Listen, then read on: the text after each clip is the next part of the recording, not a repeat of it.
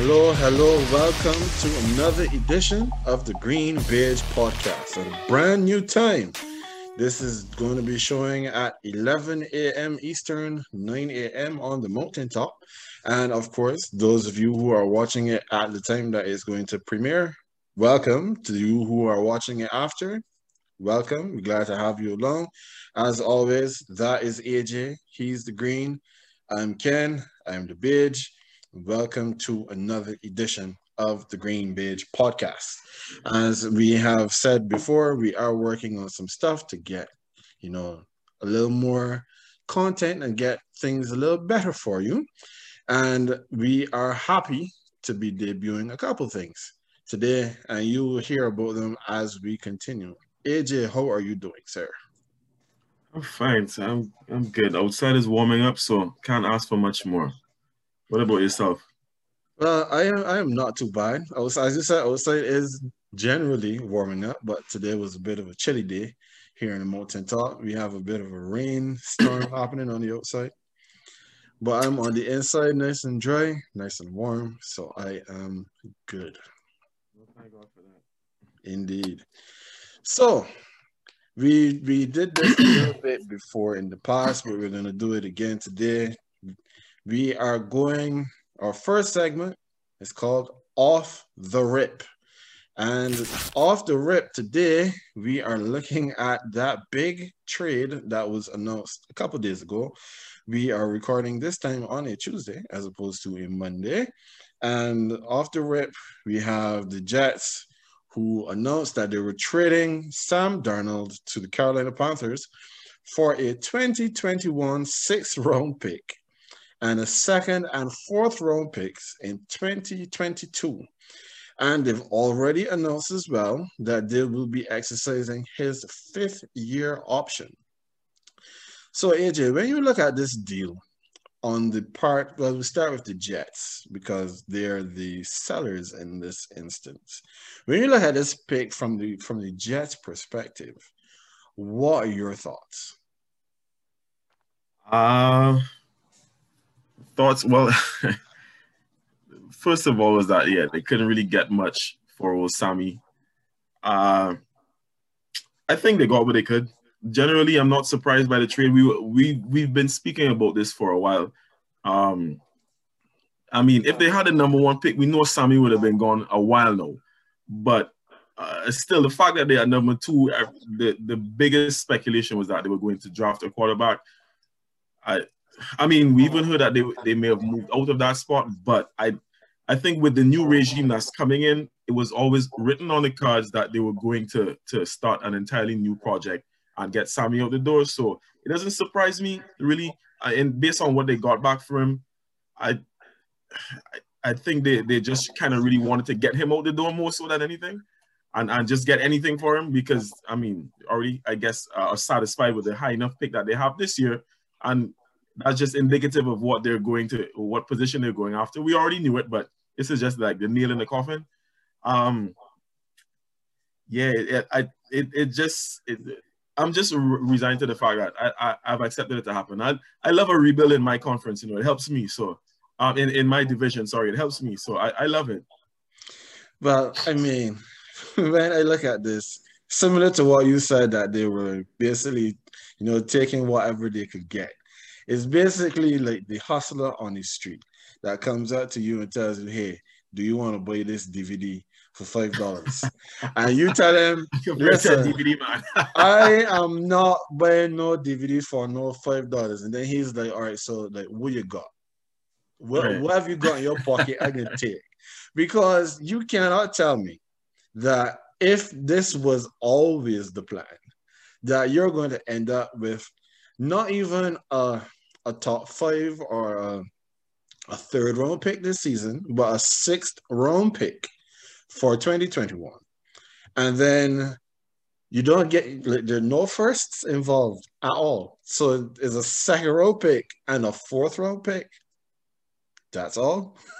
Is that all you can get for, well, we can't quite say that Sam Darnold is starting caliber quarterback because he's not demonstrated himself to be a starting caliber quarterback throughout the 3 years that he's been in the NFL. However, as we've said before, a lot of the teams believe that he was gassed, that there's a lot more upside to be shown from Sam Darnold than he has been able to show because of the situation that he was in. He is still very young. And because he's so young, you would think then that if we factor in that he had two head coaches in 3 years, he's had, I think, three offensive coordinators in 3 years. He had Adam Gase that has not proven himself to be any level of NFL head coach. That with his age, then you would be able to sell your negotiations a little bit more to get more than what they've gotten. But as you said, right now, it seems like if they were just desperate to get whatever they could. And like I said, it's like, we're going in your pocket, it's a paper clip and an old stick of gum. We'll take it. We'll do whatever we can to get this guy out the door. And I'm not sure like how much that really makes sense from the Jets' point of view. Because yeah, you're looking at these new rookies that are going to be coming into the league, but we don't often see a rookie quarterback come in and be lights out from the get-go. They're always growing pains. You can always expect that first year, especially, is going to be rough. Joe Burrow, he showed great flashes early on before he got injured last season. So now you're expecting that somebody else is going to come in and give you Joe Burrow level performance or Joe Burrow level production. Or Justin Herbert. Or Justin Herbert. But the thing is, with Burrow, we knew Burrow was going to be the starter. The Chargers were saying that Herbert was not going to start until the doctor did them a favor and stuck Tyrod Taylor a little too deep. So, hey, be careful what you say. These are allegations, okay, sir? But we know that he had a punctured lung administered to him by the doctor. We do not know if it was done on purpose or not. The Chargers right now are not sorry because they know that Justin Herbert is the real deal going forward. That's the only point I was making. I'm not casting aspersions on. I just wanted to make sure this is a clean show. This is a clean show. I just needed to make sure. All right. Yes, all right. Gotcha. I appreciate that, sir. So yeah, so from going back to the Jets, I believe that the Jets could have done more. They could have gotten more. They could have done better than what they have done. But if that is all that they have managed, I guess that is all that they could have done. I guess. Yeah, like I said too. Looking at it, that was the first thought. I was like, I feel like he could have gotten more. But at the same time, looking at Sam Darnold, you mentioned his records so far since he's been in the league. I mean, whether he's been gassed or not, the reality of the situation is that he hasn't shown enough, so it was probably going to be harder to get like a first rounder for him. Because I mean, yeah, he's still wet behind the ears, that kind of thing. Like, you know, still on a rookie contract. It hasn't proven much. So while I still do feel like there could have been better negotiations taking place, I'm not fully surprised that like a first round pick was not involved at this point. But I still do think that the plan was just to get him out of the door, and we're less than a month away to the draft, so I'm not surprised to see this move happen like at this point. Fair enough. Same here. Like, we expected that something would have happened, and no, something has happened. Now, from the Carolina perspective, you've gotten, as I just said, a young quarterback in for pennies on the dollar. So what do you think, or how do you feel about this trade from the Carolina perspective? So our resident Panthers fan, one Mario Vanderpool, hail up to Mr. Vanderpool, the resident Panthers fan of the chat. I'm pretty sure you heard his initial reaction. He was not pleased, and I think it had more so to do with, even if he wasn't completely convinced by Darnold as a quarterback himself, what he was questioning was the fact that at this point they don't have an offensive line, they don't have protection for him. So like, why make this move now? The way I look at it is, you're not making this move if you don't have plans to fortify that offensive line to protect him. Mm-hmm. Because if it, like you said, it's pennies on the dollar, but at the same time, it's still Sam Darnold is still young enough that you can make him a franchise quarterback, or at least franchise in the sense of like build on him for like the next 4 or 5 years, something like that. Not franchise in terms of necessarily the big facer, not the marketing aspect, on the field aspect, right? So I guess let me put starting quarterback then. At least make him a starter, have enough time to work on that. So yeah, I actually think it's a good deal for them. Sorry, Poole, but I actually think it's a good deal. There's no way I know he doubted direction, but I can't see how you bring in a quarterback this young, and you've actually seen him struggle with a bit part offensive line, and tell yourself, it doesn't matter. You know what? It doesn't even matter what you've seen before. You're not bringing in a young quarterback and not protecting him. You're not. Mm-hmm. So there's no way you can tell me that they're not planning to make some sort of move to solidify that offensive line. I like the little reunion he has with Robbie Anderson. I don't rate Robbie Anderson as a very high like wide receiver one or anything like that. I think he's decent. The last year he had with Teddy Bridgewater was still pretty good. Sam could throw a decent deep ball. So, and they've had, I mean, mind you, Robbie's last season, the just concluded season, was the best of his career. So obviously it was better than the two he had with Sam, but they were being gassed. That's the point. So you never know. With the shackles off this time, Rule's still kind of like trying to prove himself, but there's no way Matt Rule is worse than Adam Gase. So there's no way. I'm not even entertaining that thought. So I actually do like the move. I think as opposed to just Robbie Anderson, they do have some good weapons offensively. Like Curtis Samuel was having a good year last year. I feel like there's another name and it's just eluding me at this point in terms of the receiving core. They let Mike Davis go from the back, but Christian McCaffrey should be back. I mean, I think he has a good enough offense to work with, right? I like it. I just like it. I think with the right coaching, with stability at the coaching position and a good offensive coordinator and all that, I think this could work. I'm not blown away. I'm not like, yo, this is a really good move, but I think, all right, this is solid. Yeah, if you have a foundation you can build on, if you fortify your foundation, you have something to build on. Well, like you, I believe that this move is a positive move for Carolina. I know, as you may mention of Brother Poole, he sounded pulling in like this segment, boy. No, not at all. He sounded very, very despondent. Yeah. Talk of what this deal was and exactly what happened. So I've looked at it from a couple perspectives.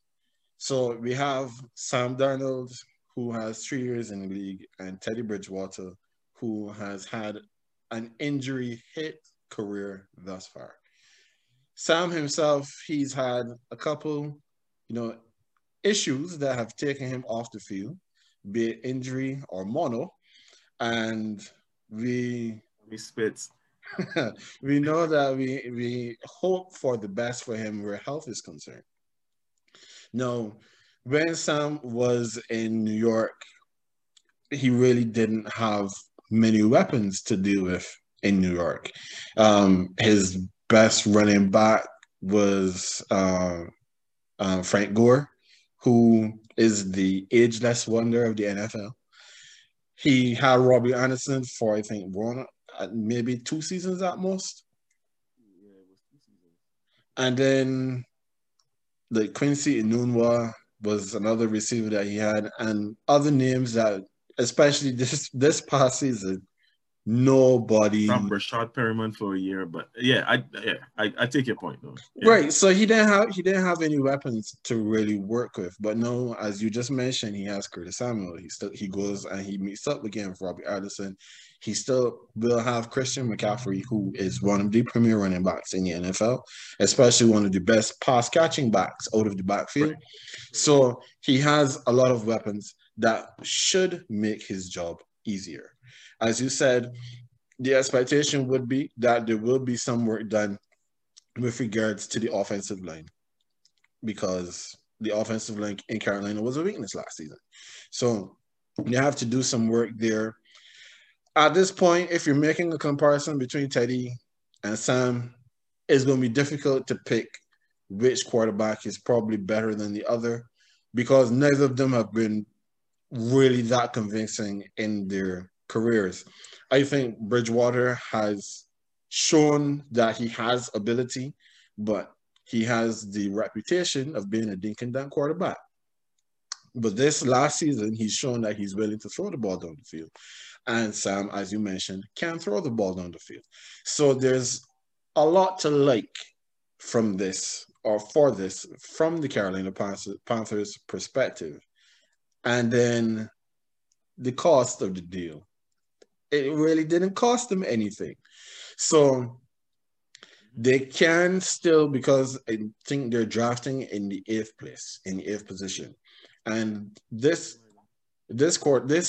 draft is expected to be quarterback heavy in the top 10, which means that if there are any premier linemen coming out of college, they should be available when at least one of them has to be available when they draft at 8. So from that perspective, you know what? It's funny you mentioned that, right? Sorry, but there is an offensive lineman who's rated very highly. Highly, I can't even remember what school he's from now. But Panay Sewell, I know the name. So I'm actually, and the fact that you mentioned now that he is that sorry that they were drafting at 8th, I'd completely forgotten that. But I'm really interested now to see if he ends up landing to them and if they take him because he, like I said, amongst the like you mentioned, is quarterback heavy. But amongst that, he is like the standout in that area, offensive, right? Offensive tackle. So yeah, I think that would actually be a really good move if he falls to them. Huh? I mean, at 8th is possible, but I would love to see that. Yeah, I mean, we know that more than likely quarterbacks are going in the top 3, and I don't remember who else is drafting in the top 10. But yeah, I actually just on another point on that, I actually saw something suggesting that that Atlanta is willing to trade out of the 4th spot. Yeah, which is also quite interesting because moves are happening in my division, and we'll see how that goes. I believe that Atlanta should stay put, and they should be looking for their quarterback in the future right now, if not the quarterback for right now, because Matt Ryan has not gotten it done. He's been a good quarterback. He would be franchise level quarterback, but he's not gotten it done as their starting quarterback. So, but at this point in time, never the same after that Super Bowl. Exactly. At this point, it's a lot of smoke and mirrors. Everything is going to be a lot of rumor, a lot of conjecture, and a lot of talk until we actually reach draft night. So we'll see how that goes. The only other thing I wanted to make mention of with regards to Carolina and Sam Darnold is the fact that, as you had alluded to as well, Sam Darnold is still on a rookie contract. So in terms of quarterback cost, he's still cheap. Exactly. And they just picked up his option. So they have him basically under contract for 2 years to make a determination as to where this is going. And if after the second year it's still not going anywhere, then they can cut bait, get rid of him. I mean, a 4th and a 6th round pick next draft. Exactly. You give up nothing and you have enough time to evaluate with this project that you have going on. I like it. Sorry, Pooh. I like it. It could be worse. It could be worse. Indeed, it could. So we have finished with that first segment, and now we are on to talk about the Green Bay's. I can't even say favorite because that would give the wrong connotation at this point. But Deshaun Watson, a regular appearer on this pod. So last week we spoke of his legal troubles, and as of this recording, he now faces 22 lawsuits. Another lawsuit has been filed against him. One of them has been lodged with the Houston police as a criminal complaint. So that is now a massive problem that he's going to have to face. But his lawyer, they released these statements from 18 masseuses I don't know what's the plural of that word. I apologize if that was incorrect.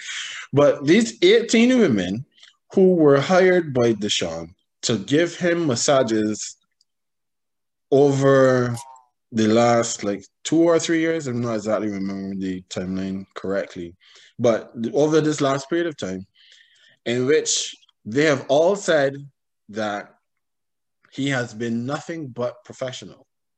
And one of them, she made mention of the fact that when she saw the complaint where he was using the towel to cover his genitalia, she was the one that gave him the idea to do that.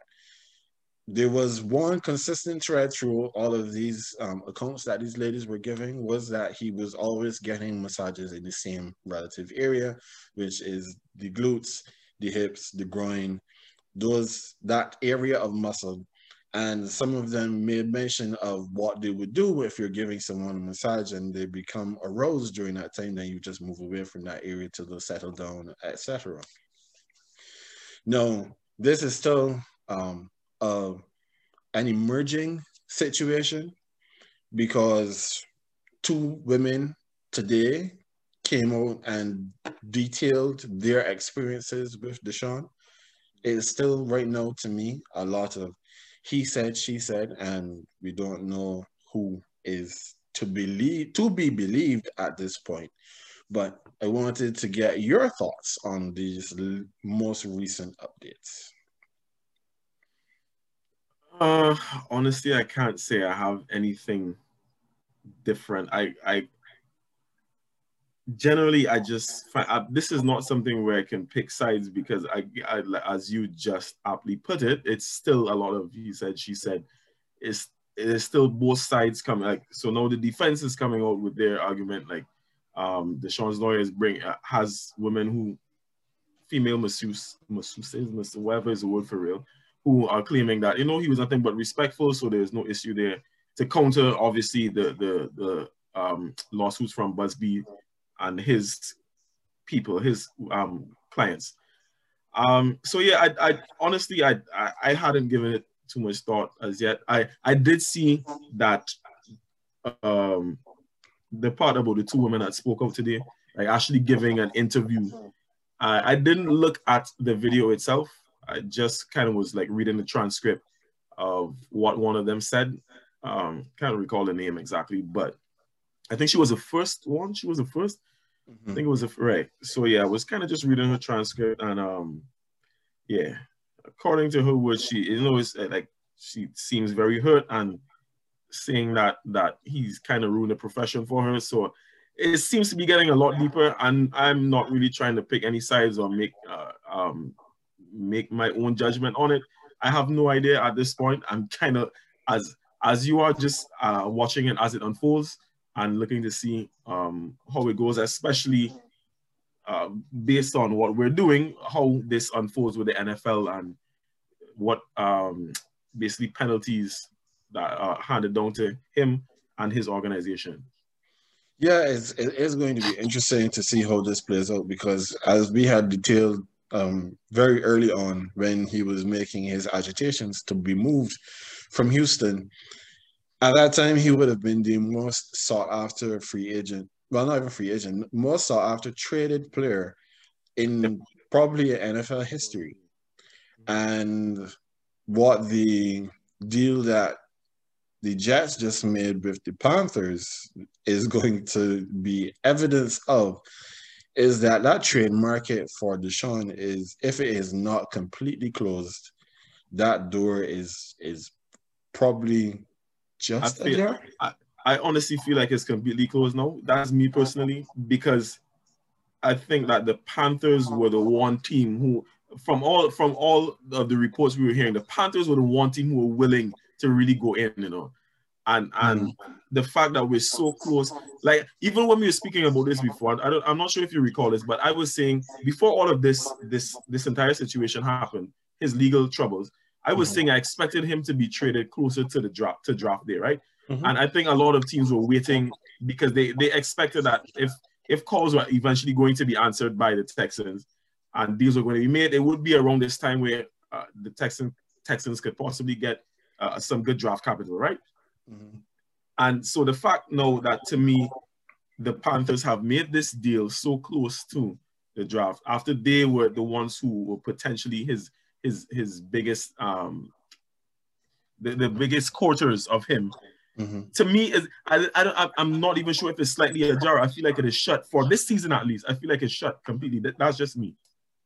Yeah, it's going to be interesting to see what happens because right now a trade for Deshaun Watson is far away from everyone's mind. We need to get to the bottom of what's happening where he and these ladies are concerned. Um, I know his lawyer will understand that the argument will be made that just because he didn't do something with these 18 women doesn't mean that he didn't do something with the 22 that are currently coming up, well, the 23 that are saying that he has been involved with them improperly. Because remember, as we mentioned last week, there's one lady who says she's not joining the lawsuit. She just wants an apology. So he needs to figure out where that one is going to go. So next up, we have Tyler Lockett. So after we, I'm sorry, it was a little bit of a negative spin. Now we're going to talk about somebody getting some money, and that is Tyler Lockett, who signs Money, a boy. 4-year, $69.2 million contract with $37 million guaranteed to stay with the Seattle Seahawks. AJ, is this a good move for Lockett? That's the first place I want to take this. Is this a good move for Lockett? Yeah. Get him money? Yes. Just look, anytime a man gets his money, I is a good move for them. In this, especially in this sport itself, this entire arena, just the entire industry that is the NFL. I'm for anybody getting their money. I mean, me as a fan of a particular team, you might hear me call once or then if we pay this particular player, but that's just being a fan. The reality is, I want people to get their money.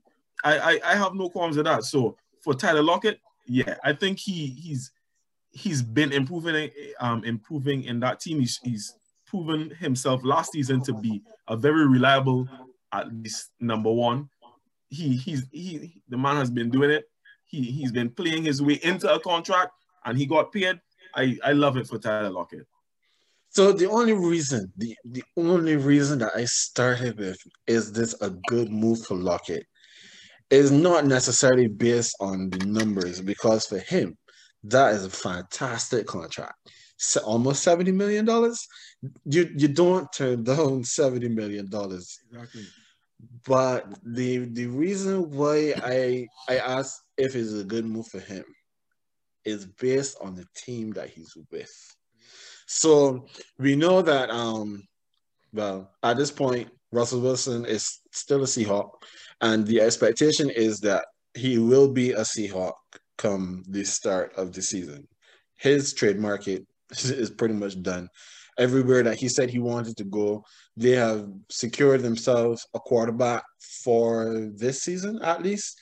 And the price is always going to be too high to get him out of Seattle. So we knew that he more than likely was going to stay, even though my mayor was trying to encourage him to come over to New Orleans.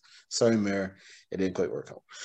No, the philosophy of Seattle has almost always, during this Pete Carroll time, been run first. And it's always been run first with an offensive line that can only run block. They can't pass block. Then you bring in that they have that monster that is on the other side of the wide receiver line from Tyler Lockett, whose name escapes me at this point. Yes, DK Metcalf. So you got DK Monster on one side and then Tyler Lockett on the other. Metcalf, because of his physical traits, his height, his speed, his jumping ability, which is, I guess, reminiscent of a young Julio Jones, he's going to get his numbers as well. So in a way, it kind of feels like if Tyler got paid so that he will, stay calm and not get upset when he's not getting the targets, he's not getting the numbers, because more than likely, especially knowing that Seattle, if there's one place that's going to take a running back in this draft, it's Seattle. And they're going to continue to try to run the ball next season. So the money is great. The situation, on the other hand, I'm not so sure. I don't disagree with you there. What I would piggyback off of that and say is, honestly, I don't feel like Tyler Lockett was getting this kind of money anywhere else. No, definitely not. Yeah, exactly. So the way I see it is, you may be right, because DK is arguably the emerging number one, but I still think Tyler is that for right now. But DK is the emerging number one in this team. I mean, you could argue that he probably was last season, but I still think it's Tyler, and then you have DK, the up and coming. Either way, the fact of the matter is, yeah, so we agree he wasn't getting this money anywhere else. I think based on his play, like, because I'm not sure if Tyler starts, but just on eye test and what I can remember, the man was still having a really good year. He was still having a really good season last year.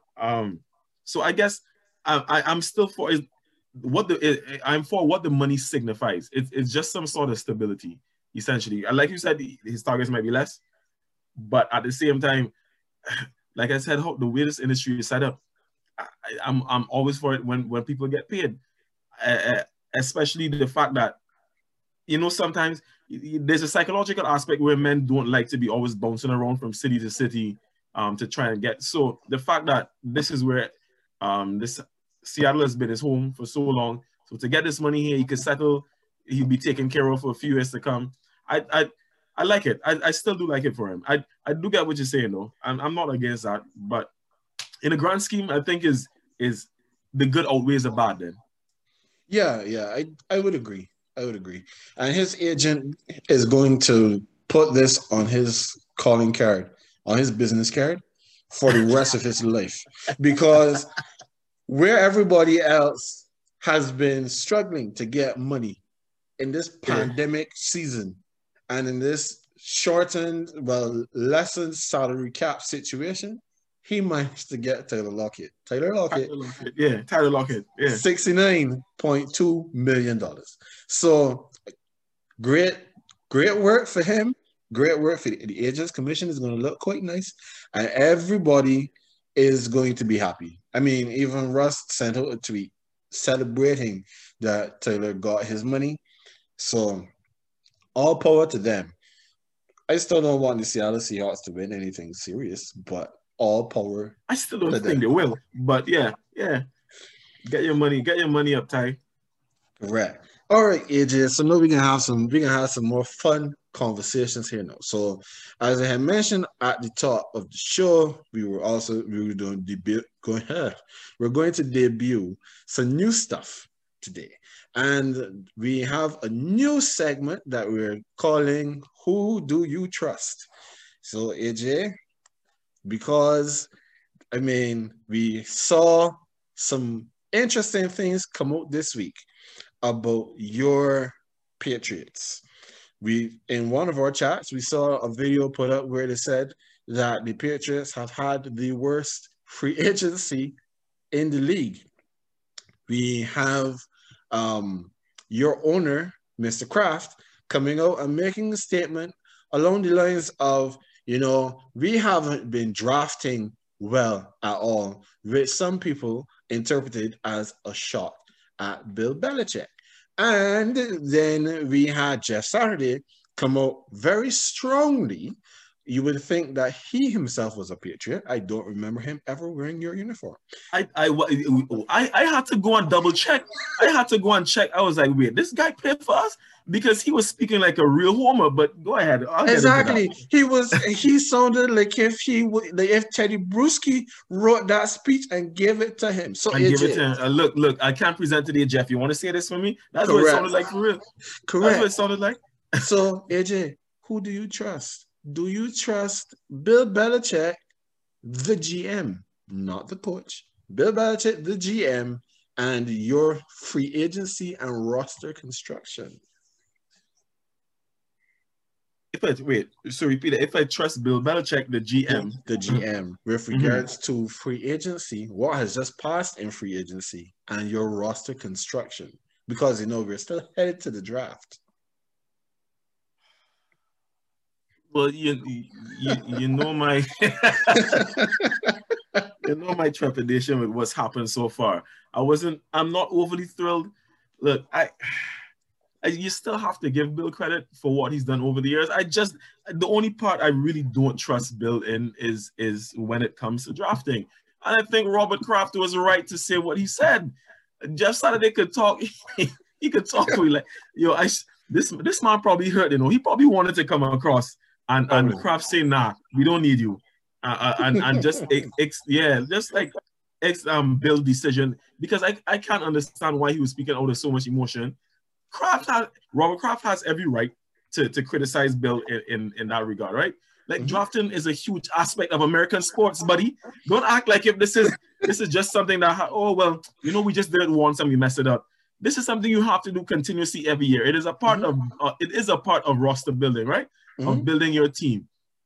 Now, arguably, we're always one of the better teams, so we usually draft like lower down in the first round and whatnot. But still, it's some of the things that the man has done. You just mentioned DK Metcalf. How many times have you heard me say in this group that we were on the call that night, Ken? And I'm pretty sure you were. I'm pretty sure you were on that draft night. You were there too, right? Mm-hmm. I was there briefly. Yes. Right, briefly. I can't remember if you were there at that point. I know Poole was there. I'm pretty sure Ricky was there too. How many times in the years now since this man was drafted, I was saying DK Metcalf should be a Patriot. Who did we take? N'Keal Harry. Listen, I have no qualms with what Robert Kraft said, because at the end of the day, if Bill had drafted properly, we probably wouldn't have had out this much money in free agency to bring in Jonnu Smith and Nelson Aguilar. No, you know what? You don't. I would like to trust. Huh? You don't trust him. I don't. I was just about to say I would like to say I do trust him a lot, but in the grand scheme, I don't think I do. I don't think I do. This is all things considered. I have like a 10% trust. So the majority of it lies on no. I don't. Honestly, right? I mean, I don't trust him either. I just have to look back at Nelson Aguilar. That is the one. I shouldn't say that is the one. That is the most egregious one. But the other receiver that you just paid all that money to, I don't remember his name, because he was just the slot guy at San Francisco. What has he done? Bourne or whatever. Yeah, Kendrick Bourne.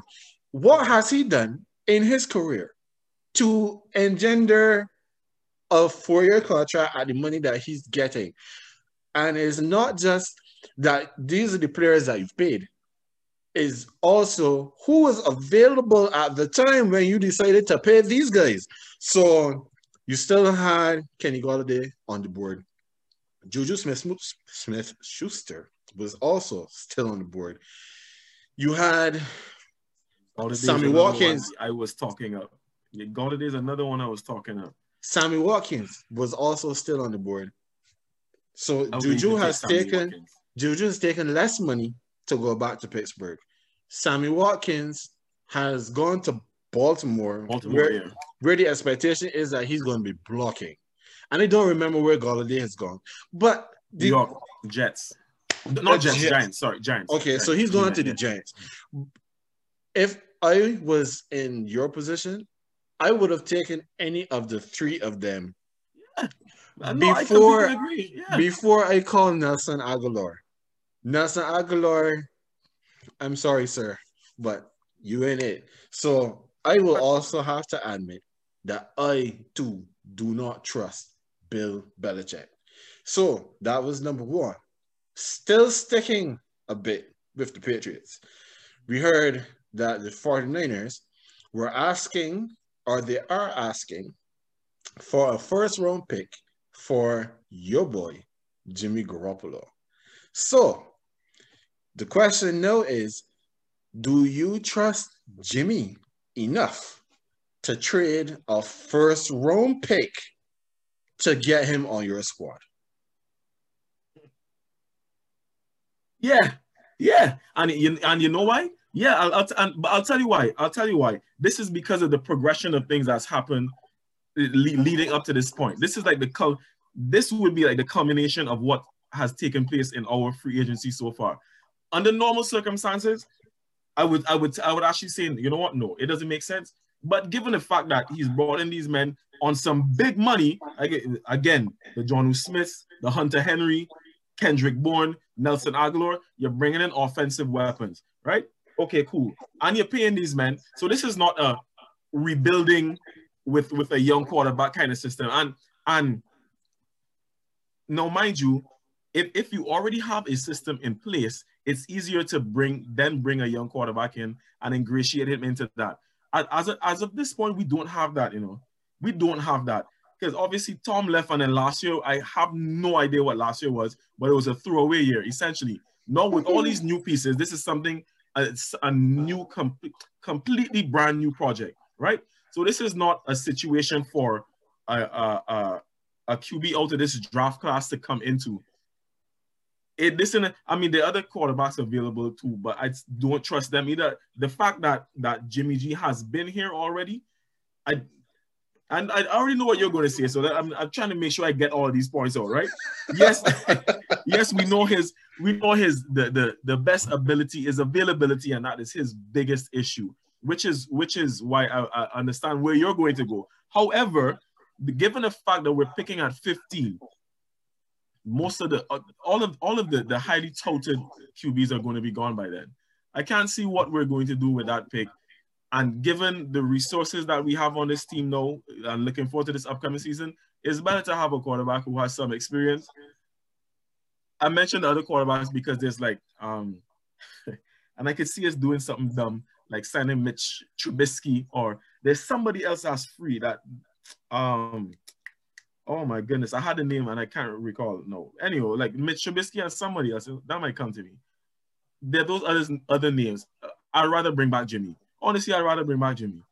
And I know for a fact that somehow you're going to find a way to bring up that missed pass to Emmanuel Sanders in the Super Bowl. I know you're going to find a way to bring that up. But the fact of the matter is, he is good enough to work in a system. I still believe so, because they got to the Super Bowl with him, the Niners, that is. So yes, give up that 15th pick.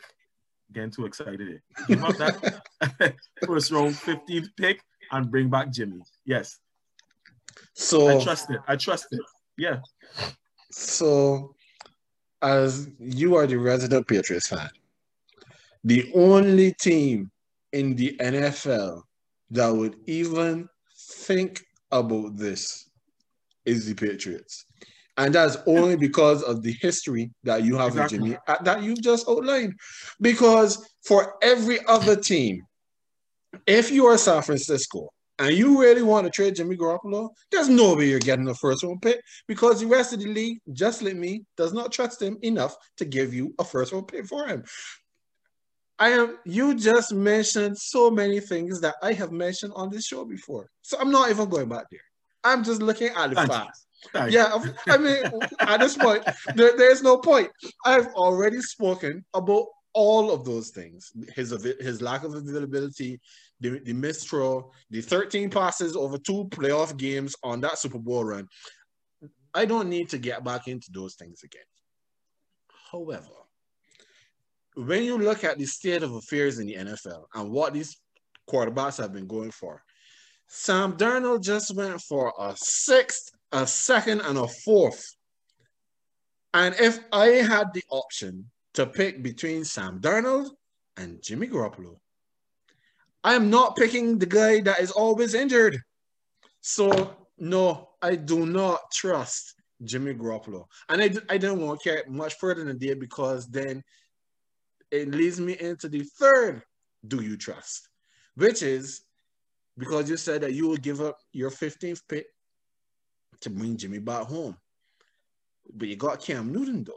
You have Cam now with a year under his belt in the Patriot way, and you just paid him $10 million to come back. So, do you trust Jimmy more than you trust Cam? Or do you trust Cam more than Jimmy? It's still the same. Bring me Jimmy. This is no disrespect to Cam. this is no disrespect to Cam, but Jimmy throws the ball more effectively. Like, bad knees or not, injury prone or not, Jimmy throws the ball more effectively than Cam. And this is the one thing that I had issues with when we brought in Cam last season. That was the first thing that was my main concern. I don't like how Cam throws the ball, and it's not just it wasn't just me saying it. It's like looking at his mechanics even. I just don't like the way, like, he looks very odd throwing the ball as well. His feet don't move in the right direction. Like, he's an athlete. I give him that, and I actually really think the guy's a very good athlete. In his heyday, we know what he did, MVP caliber, all of that, right? Brought teams to the Super Bowl, all of that. But he's not that anymore, and I don't see how the moves we've made for our offense actually complement him. I feel like they complement somebody who throw a bit more. And to me, that's still Jimmy. And you know what? One thing I just forgot to add. Let me just stick this in here quickly. I feel like the Niners know exactly what they're doing. This is like a call to the Pats. Look, come and get your boy. I feel when you look at it, they know. Asking for, like you said, what other team is going to give up a first-round pick for Jimmy? It could only be us. Because of the history and because of where we're drafting, it's almost near impossible to draft a quarterback at that position in this draft, right? Like, you know what? I feel a pass my want. What do they have they could give up? First round pick. Yeah, put that out there. Let me get that out to the media. Just to like hook, line, and sinker for Bill. Yeah. And I wouldn't be vexed if it happened. Yes, I trust Jimmy. I trust Jimmy more than I trust Cam. Ain't no disrespect to Cam, but I want somebody who could throw the ball a little bit more when he plays.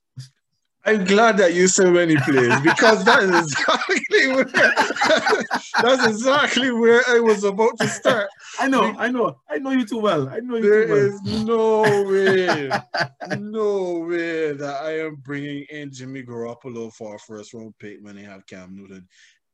For the simple fact that last season, the only issues that Cam really had was COVID. He was healthy for the majority of the year. Yes, his passing was not very good, but he came into a brand new system dealing with receivers that we know wasn't no good.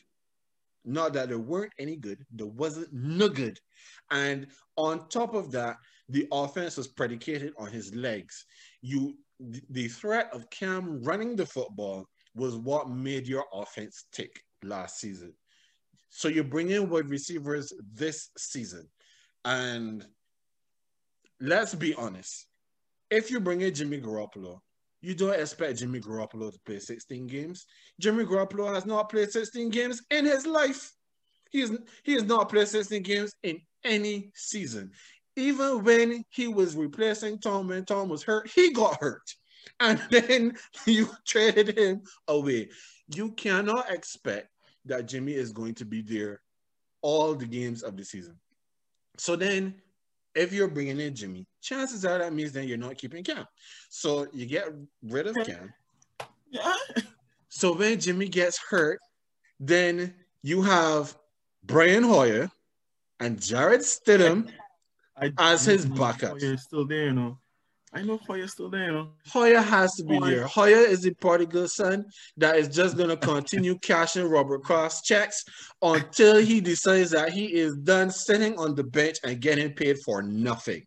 That is what Brian Hoyer does. As of this point, this man is a free agent. He is not on my roster, right? All right. Okay, but just know you can hear that he's back there, because that is what happens. Brian Hoyer knocks out somewhere else, and when it doesn't work out, because it never works out for Brian Hoyer, then we hear Brian Hoyer is back with the Patriots. He can be, watch and see, by the end of this offseason, he is going to be your scope team quarterback.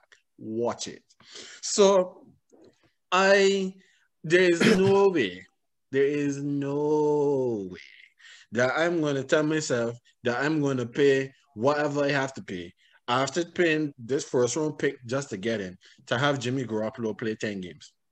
And then they have to roll out there with Jared Stidham for the next 6, knowing that in those 6, you're going to go 0-6 because Stidham himself is not very good.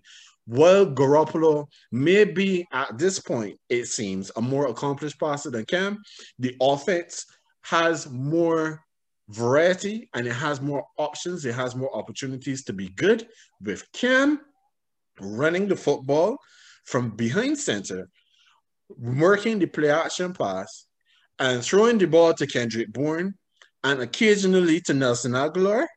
Then if you bring in Jimmy and you have to hope everything on his arm and his fragility.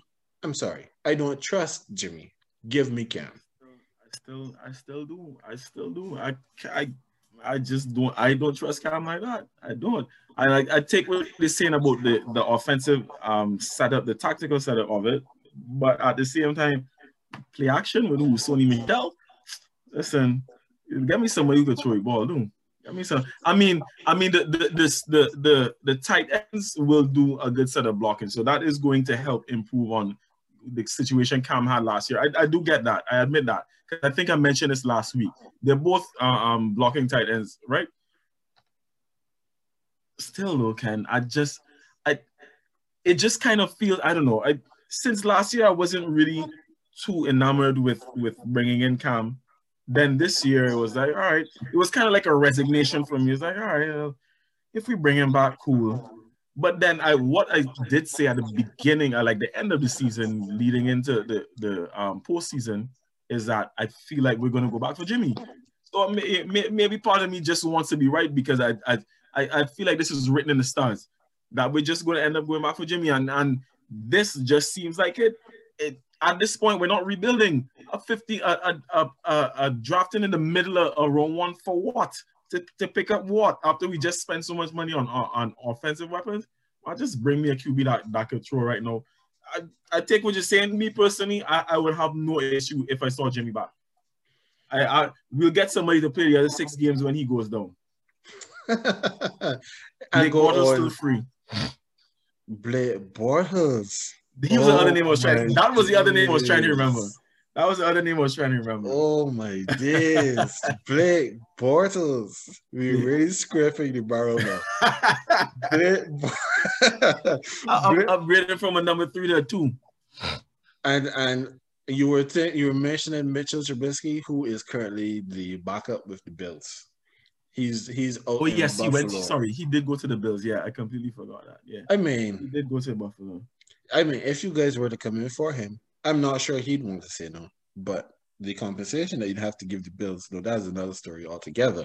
Because that was just me predicating that. I completely forgot that he was no longer a free agent. That he was backing up old Joshy for the year. Yeah.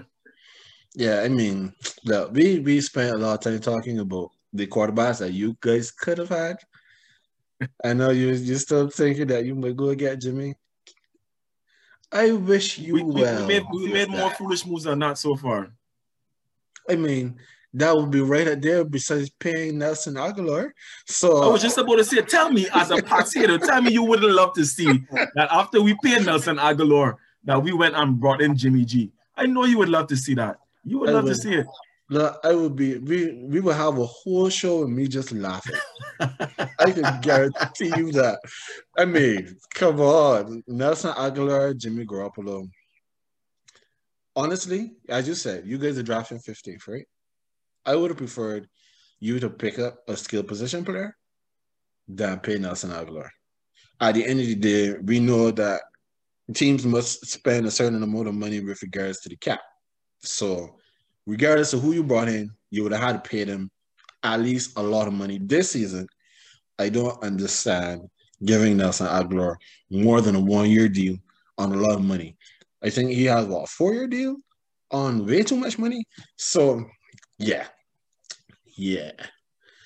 So, that was Who Do You Trust? Our first ever Who Do You Trust? And I believe that was a lot of fun. We will definitely be doing this again in the future. I feel like you were laughing at my pain there. Yeah, sorry. It was therapeutic for you. It was hilarious for me. We have our final thought. No, unfortunately, our final thought this week is not as lighthearted as the conversation that we just had. This final thought is born out of a report that we saw come out this weekend. It was updated yesterday, where Jeff Gladney, the one of the starting cornerbacks with the Minnesota Vikings, he was arrested. Well, he turned himself in to the police, and he is on a $10,000 bond where he is charged with third-degree felony family violence assault. The report that came out from JD Mills, who is with CBS 11 in Dallas, says that this incident with Miles occurred on April 2nd, which, for those who come from a religious persuasion, was Good Friday. Gladney is accused of hitting the accuser with closed fists, choking her, and dragging her by the hair while driving with her outside his vehicle.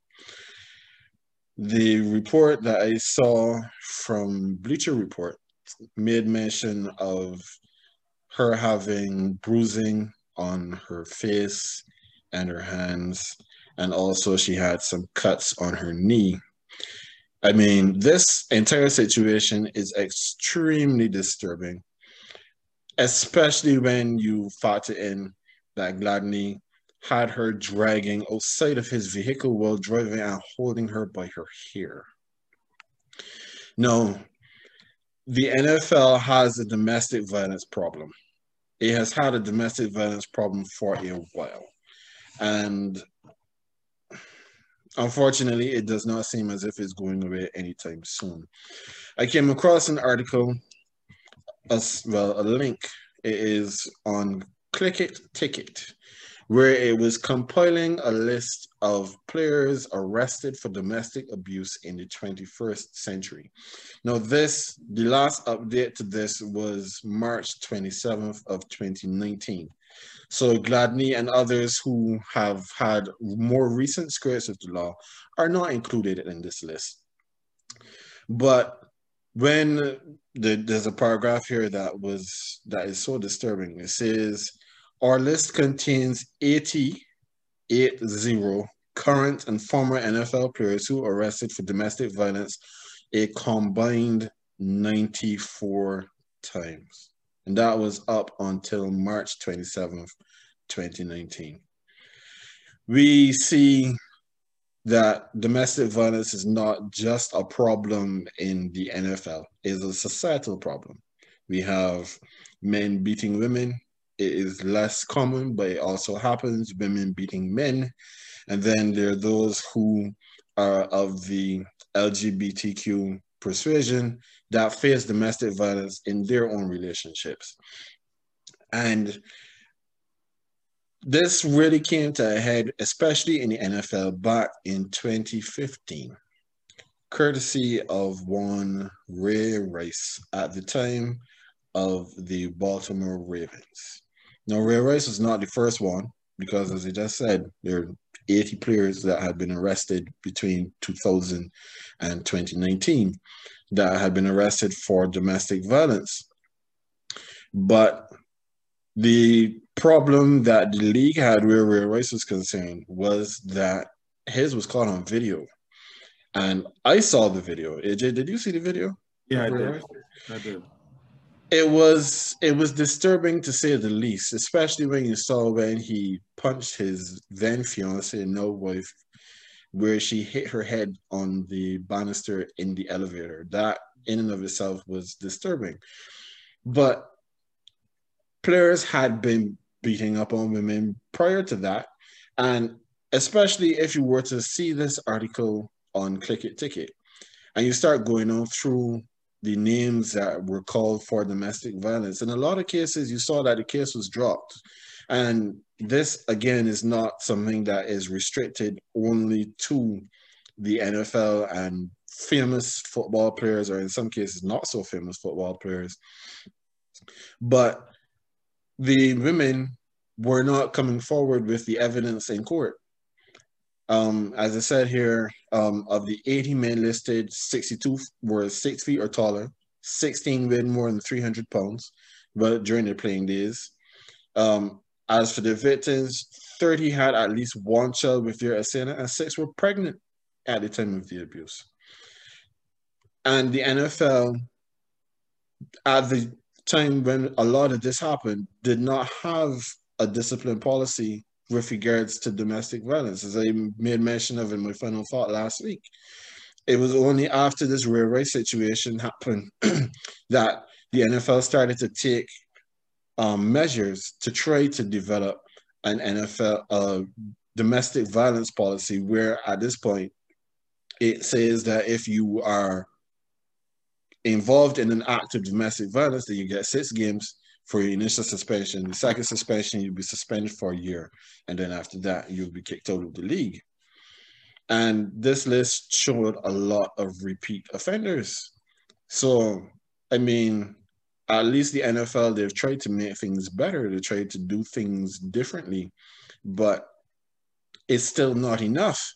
And we know, like, the situation with Gladney. Now, one of the things that I believe that the NFL could do or should do, they really need to spend some money on their players in terms of education and counseling and stuff like that, because I do not remember who said it, but I remember hearing the comment being made that the NFL in itself is a violent game. Guys go out and they are paid literally to knock the stuffings out of each other during the game. And then when they leave the game, the expectation is that they then, they change that mindset and they're now supposed to be non-violent in their civilian life. And while I am not a trained psychologist, I do believe that there may be something to that. And it's something that the NFL definitely should spend some time figuring out. No, this situation with Gladney is the most recent example of someone running afoul of this situation. But he definitely is not the most high profile. We had a situation with Antonio Brown just 2 seasons ago, was it? When he agitated to get out of Pittsburgh. Pittsburgh gave him what he wanted. They released him. They let him go. He wound up going to the Oakland Raiders, because I think they were still in Oakland at the time. And then gets kicked off the team because he decided that he didn't want to be there and created as much ruckus as he could. To go to the Patriots, only then for lots of allegations, which are more grave than the allegations that Deshaun Watson is facing, where it is a lot of sexual violence, where even though he's still facing a rape charge, or at least it's a rape case, because as far as I remember at the point of this taping, it is a civil complaint and not a criminal one. But he has had his issues, and yet still he was a member of a Super Bowl winning team this season. The NFL, society in general, has to do a lot of introspection when it comes to looking at women in general and how society treats women and domestic partners, how we respond, how we look at acts of domestic violence, because more has to be done. We have to do more as men to protect our women. Women have to do more to protect themselves and to protect each other. And the league has to find a way to help these young men, because most of these players right now, and it hurts me to say, I'm getting up in age, because when I remember what my date of birth is, and I see these guys now are being born in the mid-90s, and the things that they're getting involved in, if they didn't have the home situation before, the league has to find a way to create the environment so that the training that they may not have had coming in, that they have it, that they understand that you don't put your hands on a woman, not in anger. I mean, if it is a romantic situation, and you're going to do it nice and gently or however she likes it, then that is fair game between you and her. But the abuse has to stop. We have to get to a point where we respect each other. We love each other. And just as the good book says, you do unto others as you have them do unto you. If you are 150 pounds, 110 pounds, or 310 pounds, the respect that is due determines that you will not be beating up on this human being who has every right to life and existence, love and happiness that you do. And I think I will leave it there for now. All right, folks. Do you have any comments on this one, AJ, before we wrap up? No, I'm glad you addressed it because just before we came on here, when we were speaking about this and you posted that Gladney had gotten involved in this situation, I wasn't even aware. I wasn't aware of this one. I honestly wasn't. But the first reaction was kind of what I just did is like to shake my head. I was like, again. And like you said, it could be a case where we need to like not society generally, but in terms of these referring to the league, like these players get some sort of educating when it comes to this general issue of how to go about, because like right. So I was going to reference the psychological aspect that you spoke of, regards to the fact that their job is to be beating up on each other. And then, they're expected to switch that off as soon as they get into their own like domestic life. So there may be something that needs to become an educational bridge of some sorts to help them in that transition from work to home. But it was just kind of heartbreaking to read something like this again, to be honest. Yeah, it is difficult. And I would even say that it should start even before the NFL, because the NFL definitely, is a closed league and only so many players actually do make it onto a roster. But there's so many guys who go through college playing in Division 1, Division 2, Division 3, and the divisions below that can stand to benefit from this level of education, and I only pray that they get it, because we gotta do better than this. Yeah. All right, folks. So that is the end of another Green Beige podcast. This is debuting, as we had mentioned.